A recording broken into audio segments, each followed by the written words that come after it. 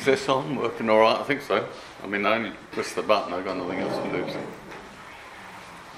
Lovely to be with you again, and the numbers are increasing. It's good to see so many faces there.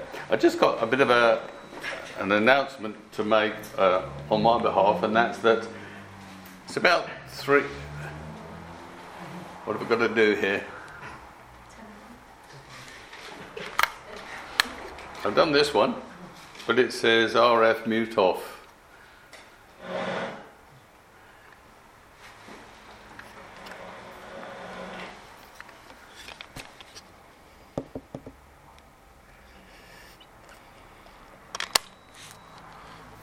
You happy with that? That's better. Well done, thank you. I always need help, no matter how long I've been wearing these things. I need help all the time.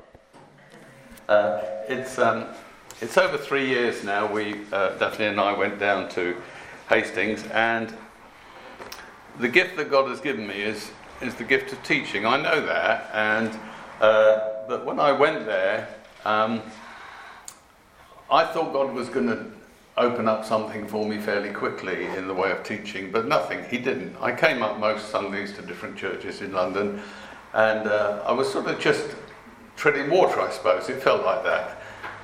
Leaving one church that is very active, and I'm very active and involved in it, and then going just to a church and sitting, it was very strange, very difficult place to be anyway, but it was fine. But then last March God spoke to me, and he gave me the sort of, are these helpful or not helpful? The Lord sort of gave me the go-ahead to start a Bible school, and I thought, oh great, we'll get one started. And then of course we had this pandemic thing that just stopped everything. But last Monday I started our Bible school in Hastings. It's called Arise Ministries, and there's some details here, and you can go on the web, and it's being put out on iPods, so you can listen if you want to. And in a week or two's time, I think we'll have it up so you can watch it as well. It'll be filmed and everything. So I'm just going to put these over there. So if you want the details of this, you can get hold of that.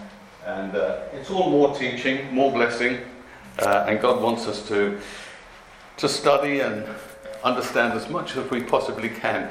Not studying for academic sake, but we study that we might know Him more. It's not about what we do. It's more about having a deep relationship with God. And a lot of our Christian life is doing. I understand that. And often we can be deceived to think that if I do, my relationship will get better. That's not always the case. We can be exhausted by doing. But we have to come and have a deep relationship with Him. That's what He desires from all of us. And so, it's about knowing God, knowing Him personally and intimately. We know that God loves us, don't we? What does that love look like to you? What does that love look like to you? Because people can love people differently in all sorts of different ways. So I want you to consider about how God loves you this morning. In Victorian times, when we think of the Victorian family, we see the love of a father very austere, very strict, a disciplined home. Maybe any comfort came from the mother, but the father was this strong character. And often as we read our scriptures and we go to church and we listen to sermons, God can come across to us as a very stern, strong man. Yes, He loves us, but don't get too close. You understand? Know your place.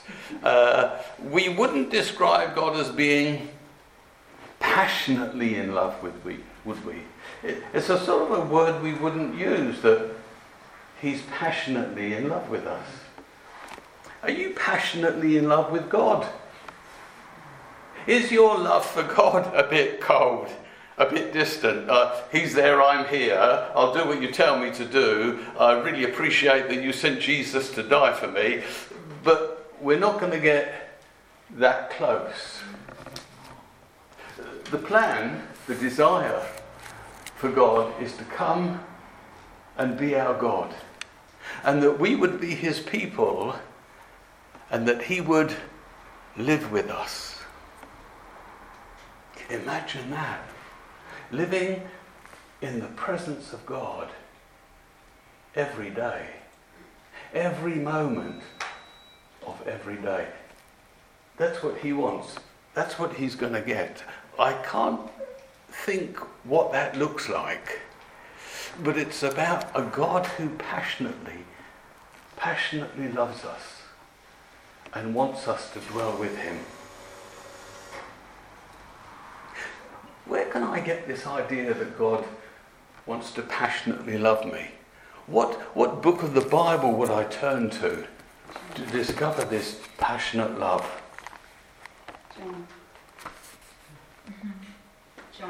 John? There's a better one than that. That is good. He did passionately love God without a shadow of a doubt. It's an Old Testament book.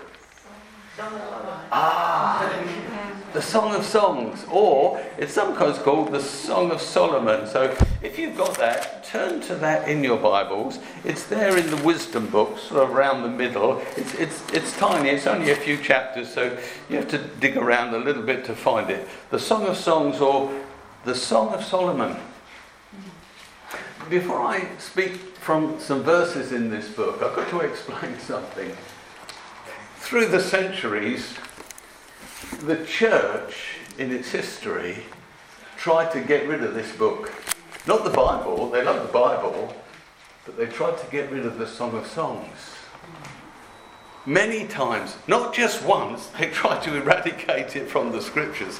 Why? Because it shows us a passionate side of God. They didn't want the people becoming too familiar with their God. And they wanted God to be this austere, frightening person, and they represented this frightening person, and in a way it was to control the people. But here God blows the whole thing wide open, and he sticks this book in the middle of the Bible for us, the Song of Songs. It was so embarrassing. I'll tell you this little story. In Spain, in the 16th century, there was a man called Fray Luis de Leon. He was a scholar and a teacher. And one day in his class, these church authorities came in and dragged him out of the class, put him in front of some sort of tribunal, and put him in prison for 4 years. Do you know what crime he had committed? He translated the Song of Songs into Spanish. You see how they tried to shut this image of God down, shut this picture of God down. They didn't want for God to be seen as someone who was passionate and loving. It shouldn't be here, they said. This has no place in Scripture.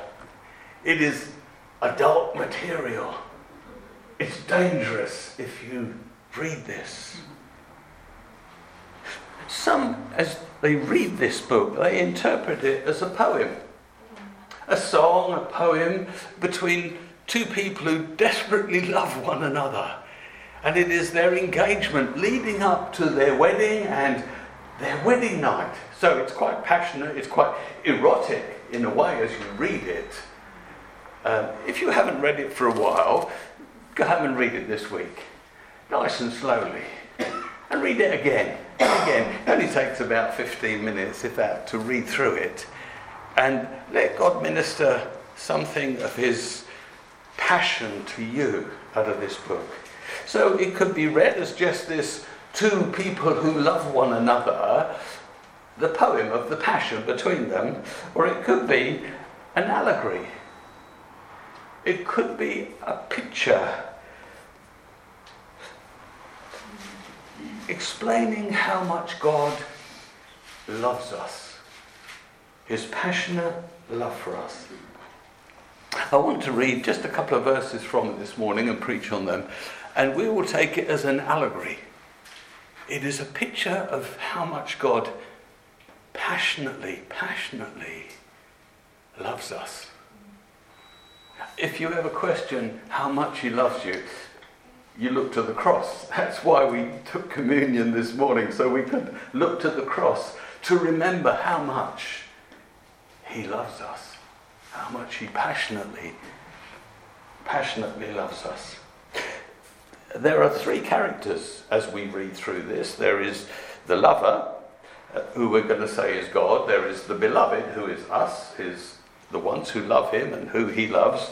And there is now and then the friends of the beloved, our friends. They chirp in now and again just to bring a little bit of spice, as it were, to talk to the beloved in this. So we're going to turn you to a couple of verses now where God is speaking to us. Turn with me to Song of Songs chapter 2 and verses, we'll just read 14 and 15. He says this, Song of Songs chapter 2, 14 and 15. My dove, in the cleft of the rock, in the hiding place on the mountainside, show me your face. Let me hear your voice. For your voice is sweet, and your face is lovely. Then he sort of changes a little bit here. A word of warning. He says, catch for us the foxes. The little foxes that ruin the vineyards. Our vineyards that are in bloom. Just going to focus on those few verses there. I'll give you it in my version. It goes something like this. God holds us and shelters us in a safe place.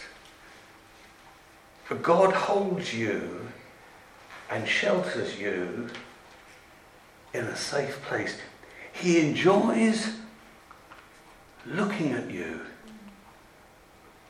He just simply looks. And it's not what you're doing. He looks and he enjoys what he sees. Do you remember what it was like when you were passionately in love with someone? Do you remember?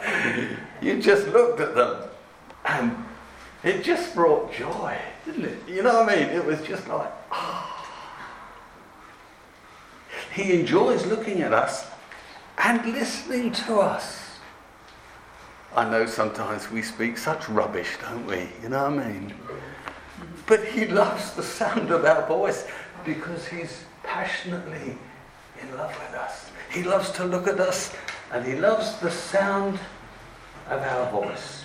It says, to him our voice is sweet and our face is lovely. That's it. I could stop there, really, couldn't I? Just meditate on that. You go, I don't think about God like that. Well, you want to, because it's beautiful and it's lovely. And God wants you to see that part of him as well. Then he warns us about something. Like I said, he's not telling us off.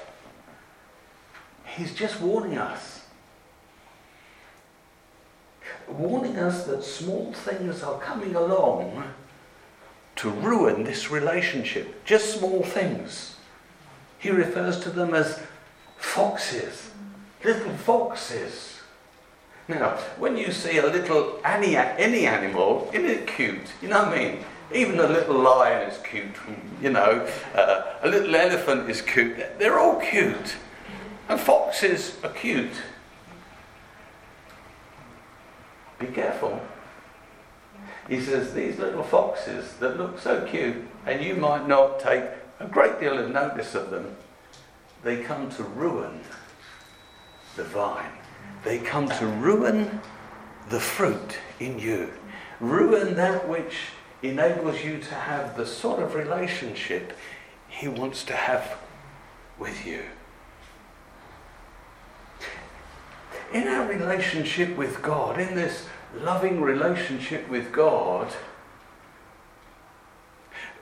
because the Holy Spirit has come into us and energizes our life, we now bear the fruit of the Spirit. The fruit of the Spirit is love, joy, peace, patience, kindness, goodness, faithfulness, gentleness, self-control. They're listed for us in Galatians, aren't they? With this fruit that you have, who are you supposed to love with this fruit? First, God. That's it.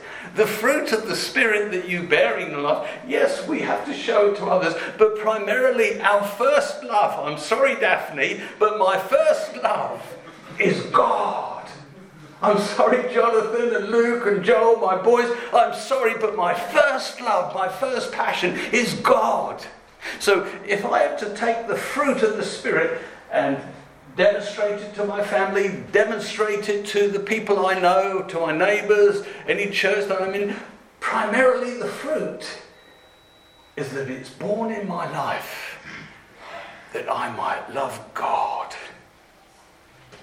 that I might have joy in his presence, I might have peace, that when I meet with him I have patience and kindness and goodness, faithfulness, gentleness, and self-control in my life. That's what he wants to see born in my life, in my relationship with him. Have you ever lost your joy in relationship with God? Got frustrated with him? Lost your patience because he didn't rush to answer the prayer the way that you wanted him to answer it? You see, we're being robbed of the fruit of relationship. Can I say that in all loving relationships that have stood the test of time, little things come along to mar that relationship. You wouldn't realise how frustrating Daphne is. How blunt she can be. I mean, I'm perfect. I just don't understand why she says those things or thinks like that. I'm just as irritating. I'm absolutely sure about that. See, there are little things that come to mar the relationship. Little foxes that come to destroy relationship. Now, I'm primarily talking about my relationship with God, but then of course it spills out to our relationships with one another. Little foxes that come, and sometimes we go, as though it's nothing. But big little foxes grow into big foxes, and they do a lot of damage. And listen how the passionate lover describes it in the Song of Songs. Catch for us the foxes. The responsibility he's placing upon his beloved. He's not saying, I will deal with the foxes. He says, you, my beloved, you catch the foxes, the little foxes that ruin the vineyards. Our vineyards that are in bloom, where there is supposed to be abundant fruit in relationship. They cannot destroy the crop, but they can rob it of its bloom. See, these little foxes that come, they don't want to eat the fruit. They want to ruin the vines. These small things in our lives, they want to ruin the joy of the relationships we'd have first with God and then with others. The fruit of the vineyard is ruined. So, what are these little foxes? So we can deal with them because the responsibility is ours. When we first come to Christ, we come sometimes with some big sins, don't we? I mean, big. Even sinners are ashamed of these sins. Big stuff. sins that contaminate, it says in Scripture, not only our spirit, but our whole bodies. Galatians 5:19 helps us out here. He tells us what these sins are. Immorality, adultery, fornication, indecency, perversion, ill-temperedness, divisiveness, drunkenness. He lists them for us. These are big things. Wow. Not only sins that are like little foxes that damage the vine, but big things that would destroy the whole crop. But if we're serious about following the Lord Jesus Christ, having realised who he is and said, yes, I believe in his claims, and then the Holy Spirit comes and he gives us new birth, if we're serious, most of this big stuff just drops off. It does. It might take a few weeks or even some months, but if we're genuine and serious about following God, that stuff goes. It just goes. But as we press on in Christ, as we want to get closer, as we want to know this passionate one more, and as we want to demonstrate our passion to him, we discover that there are less obvious things. This is what the little foxes are, that come to rob us of the life that God has for us. They don't want to eat the fruit, they just want to mess it all up. The sin they seek to ruin is that which would produce the fruit of the Spirit in our lives. This sin appears in our thoughts, in our words, and then it flows a little bit into our actions. Just small things that happen day after day after day, that if we're not careful, we tolerate them. But God is wanting us to, as he says to his beloved, let's deal with these foxes. Come. While the harvest is in bloom, you must deal with them. How do I know about these little foxes? Because I'm just like you. That's it. Because they're ruining my relationship with God. They ruin my relationship with those that I love, with those people that I want to love. Listen to how King David speaks about these little foxes that ruin his thoughts. Psalm 51 verse 10. He says, create in me, Lord, a pure heart, O God, and renew a steadfast spirit in me. Now, I don't know of anyone in the scripture, apart from maybe the Apostle Paul, more passionate than David. Oh, my life. What he wouldn't have done. It says of him, and this is what God says of him, he was a man after God's own heart. That doesn't mean he got everything right, because we know he didn't. But if God had asked him to do something, he would have done it. He would have done it straight away. He was passionate for God. Read through, we had a psalm read this morning. Great, thanks for reading that psalm. Read through all of the Psalms and you'll go, this man is so passionate. Read through Psalm 119 where he's speaking about, keeping your word. I love your word. I'm passionate about your word. I never want to veer away from it. You're thinking, calm down, David. The man is passionate. And listen to what he says. Create in me, God, a pure heart. And renew a steadfast spirit within me. You see, there were things that would have come, little foxes that would just mess about with him in the head, mess about in his heart, bring thoughts and ideas. And he said, I want to be pure before you. I mentioned the Apostle Paul, of course. Who more passionate than Paul?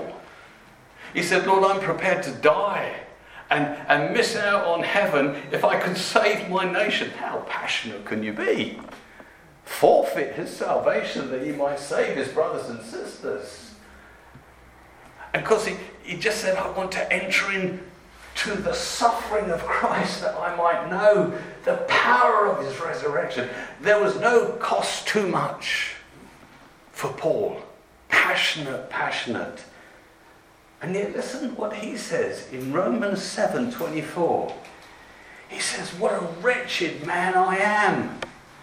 Who will rescue me from this body of death? Now, he was already saved.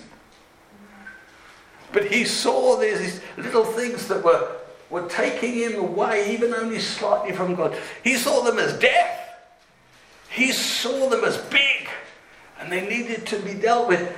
And he was almost beating himself. He said, oh, wretched man that I am. How can I escape these things? They struggled. They struggled with stuff just like you and I do. I get a lot of consolation from that. When I read how the saints of God, I mean, they were Paul, the Apostle Paul, yes, different league, completely from me, completely different league. And yet he struggled with this stuff. And I'm so reassured. It doesn't let me off the hook. It doesn't make me think, oh, I can do as much of this stuff as I like. I think, oh, God, if this man struggled, I too. It's okay to struggle, but I must keep struggling. We struggle with things like envy. You know what I mean? It's like we see what other people have and we go, oh, I wish I could have something like that. You know, just half of their pay packet would be good. Or just to live in a much nicer place like my friend has, or to have a better car, or to be married, or to be happily married, or to you know. It's envy. It's envy. Pride. None of us would admit to pride because pride is so ugly. Oh, it's an ugly thing. But you know, have you ever caught yourself just slightly looking down on someone? You know what I mean? A poor person, a person of a different race, of a different education, just a little bit. It doesn't matter how much it is. Thinking you're better somehow, you're more entitled somehow. Prejudice. Wow. Black lives do matter. So do white lives. And unborn babies matter too. Everyone matters. And yet we somehow think we're special or different.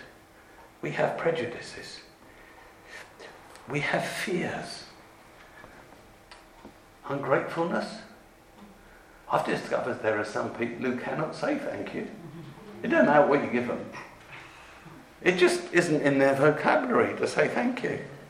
And I'm thinking, they must be ungrateful then if they can't find the word thank you. It's not that strange a word. People have a poor self-image.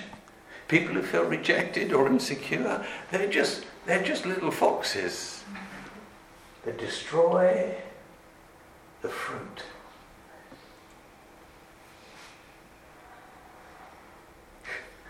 Thoughts like that come to rob us. In our speech, sometimes on our lips we hear things that we shouldn't be saying, don't we? Oh, I'm not talking about cursing or blaspheming or threatening or coarse language. That fell off. I'm just talking about complaining. And sometimes we wrap it up really nice, don't we? I'm not really complaining, and then they complain. Gossiping. Everyone knows this. Well, I didn't, and you're telling me now. Moaning. Sometimes I've caught myself moaning about people moaning. Isn't that odd? And I felt God saying, shut up. What's the difference? faithless talk. That's never going to happen. I thought with God all things were possible. No, that's not going to happen. Stop it. Little foxes, you see. The robbers of the life, of the fruit of the Spirit of God. That fruit that we can offer back to Him. And in our actions, see our small thoughts and our small words, if we let them go, they become small actions. Of course they do. Of course they do. Thoughtlessness, unkindness, indifference. Not big sins in themselves. Frustration. Well, they're not major. We all suffer. Oh, no. Remember, He loves to listen to our voice. And He gets great delight in looking at our faces. Not big, I say. But bad enough to influence our relationship with God. Now the solution. How do we deal with this? How can I deal with these little foxes? What can I do? I can't do anything. I can't stop. I can't stop doing it. I know because I've made the decision I'm going to stop, only for the devil to prove me a liar before the day's out. I want to stop. I want to clear up all this stuff so this loving relationship I have with Him and with you and with those close to me, it's pure. But I can't. But I know a man who can. I know a man who can deal with them. Let's go back to David and see what he said. And let's go back to Paul and see what he said. Just a couple of verses on from that verse I read to you that David said, help me, Lord, I want a pure heart. This is what he says in 51 and verse 12. He says, restore in me the joy of my salvation. Isn't that part of the fruit? The joy? The fruit that is born in a loving relationship with Almighty God.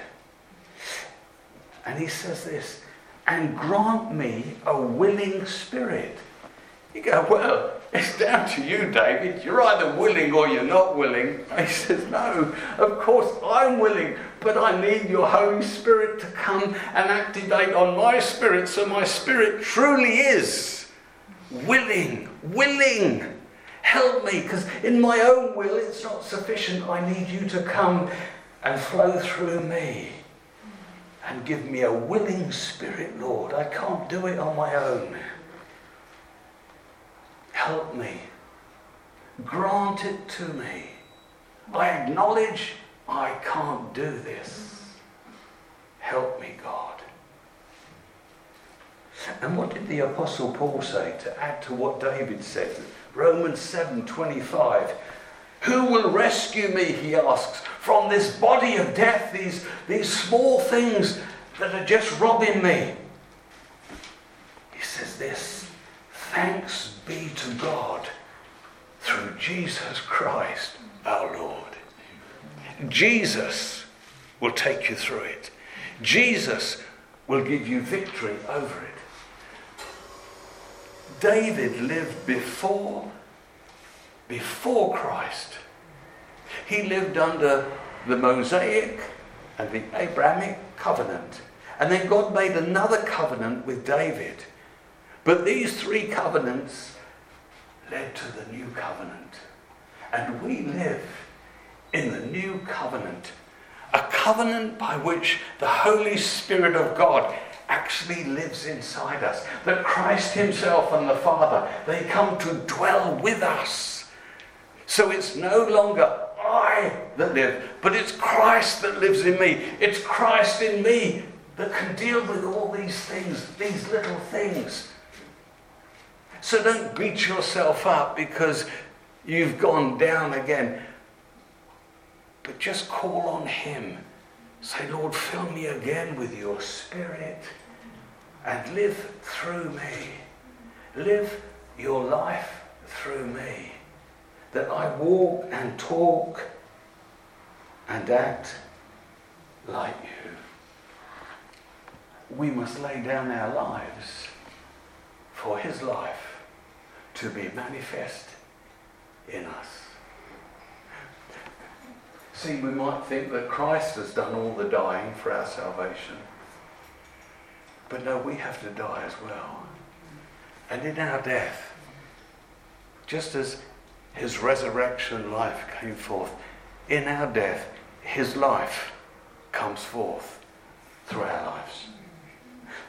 Let's just pray together. I'm going to pray not only with you, but for you.